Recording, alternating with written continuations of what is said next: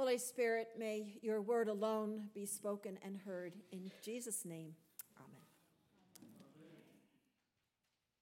I am so happy and grateful to be preaching from this pulpit today, although I was also very grateful and happy last year when I turned 80 years old to turn over preaching to our 4 excellent preachers. We are blessed by 4 great priests, each one with unique gifts to give St. John's. The gospel today concerns forgiveness, a very important and complex subject. So forgive me if I start by telling you about our rescue dog, Sammy. Last summer, our border collie, older border collie, coincidentally also named Sammy, died of cancer. And all winter in Arizona, I looked for a mature dog to take his place in several shelters and online. Because of my age, I didn't want a puppy, but I needed a dog to fill that space in my heart. And I finally found a 7-year-old rescue dog, also named Sammy, online in a shelter in Thane, Wyoming. And I picked him up on my drive back. He's an Australian Shepherd, very beautiful, well-mannered, housebroken, and affectionate. But I discovered he's very anxious. And twice since we've had him, more dominant dogs have attacked him. And he barks and lunges at any new dog for fear of attack. So I can't take him on my usual trails, and it's a little challenge. So I told the vet, and the vet suggested trainers. And Jackson Hole Positive Training's advice is what put me in mind of Jesus' question about how many times to forgive. Well, follow me. The trainer said there are 2 dimensions to healing the dog's anxiety. His particular fear of being attacked by another dog, and the anxious worldview caused by his being uprooted from his home and given to a shelter, which is apparently common to most rescue dogs. We have to work with both. But first, the trainer said, work with his whole worldview, and to lower the anxiety. Keep him calm, with safe places to hide, gentle handling, and a routine, and then eventually, when he learns to trust, we can work on the unwanted behavior. I think human forgiveness has a lot in common with the dog's anxiety. Human forgiveness may also involve broadening our worldview. And I keep thinking that she put her arms like this. Jesus was constantly trying to broaden the worldview of his disciples. And he called his worldview the kingdom of God. Now, that's a phrase we've heard so often, it almost loses its significance. So I've been thinking, what's another way of saying the kingdom of God? It's Jesus' vision of the truth of our existence. For him, the truth was that God is the ultimate power and in charge of everything. So Jesus consistently taught, and you'll be interested if you keep this idea that when you hear a parable, it often goes back to the wider worldview. Jesus' God-centered world is hard for us to grasp. 2 weeks ago in Jimmy's sermon on the burning bush, he suggested there might be burning bushes all over the place, but we don't notice them. And in her novel, Gilead, Marilyn Robinson, a wonderful writer, writes, "Wherever you turn your eyes, the world can shine like the Transfiguration. You don't have to bring anything to it except willingness to see it and the courage to see it." That's interesting to me because why would it need courage to see it? Well, we better think about that because I hope to help you see it today. The problem is where we focus our mind. Of course, when we're driving a car, we need to pay attention to the traffic, not burning bushes. And we need, at work, so many of us work before a screen, but countless hours before a screen for recreation, to me, is a problem. Whether it's a TV or a computer or a tablet or a phone, it's not that we can't do it for rest, but it's like devoting our mind's attention to dirt instead of God's feast, which is all around us. Like a child playing video games in a car with eyes on the screen and missing the mountains and the moose and the wildflowers. A 4th century mystic, Evagrius, defined sin as forgetfulness of God's goodness.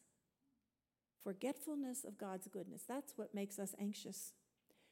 Perhaps goodness is too small a word. So every 7 days, we have the reminder day. In Christianity, it's Sunday, and in Judaism, it's the Sabbath.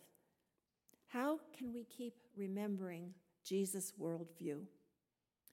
So I'm going to share with you today some of Jesus' own words from the Sermon on the Mount. What a privilege. Think not that I've come to abolish the law and the prophets. I've come to fulfill them. You have heard it was said, an eye for an eye and a tooth for a tooth. But I say to you, do not resist the one who is evil. If anyone strikes you on the right cheek, turn to him the left also. If anyone asks for a coat, give him your cloak as well. And anyone asks you to walk a mile with him, go the 2nd mile. You have heard it said, you shall love your neighbor and hate your enemy. But I say to you, love your enemy. That puts a new light on that lesson from Exodus, which was a very tribal lesson from that stage of life. But if you loved your enemies, you wouldn't rejoice they were all being killed. Can you see how Peter's question about how often to forgive would be answered by the Sermon on the Mount? It's a question that from the very limited human worldview, not from God's view, which would be to forgive as many times as it takes. Jesus continues, look at the birds of the air. Consider the lilies of the field. Judge not, that you be not judged. Ask, and it will be given you. Seek, and you will find. Knock, and it will be opened to you. That one has tripped me up for all my life, because clearly it's not saying that you ask for anything, not to ask for a new car or a parking spot, which I'm often tempted to do, but ask to change our worldview from the small individual problems we have to God's worldview, which is the truth. You are the light of the world, he said. Let your light so shine before men that they may see your good works and glorify God. And Matthew continues, when Jesus finished, the crowds were astonished at his teaching, for he taught them as one who had authority. These are difficult and mysterious sayings, not only different from the lesson in Exodus, but very different from what our culture teaches us today. If anyone can live by them, that is the heart of Christianity. Well, is that Sermon on the Mount, you may ask, relevant today? Obviously, I don't think you would be here, and I wouldn't be here if we didn't think it had some relevance. A large part of humanity is out of sync. The United States and all nations are suffering unprecedented, I hate that word, but it probably is unprecedented anxiety.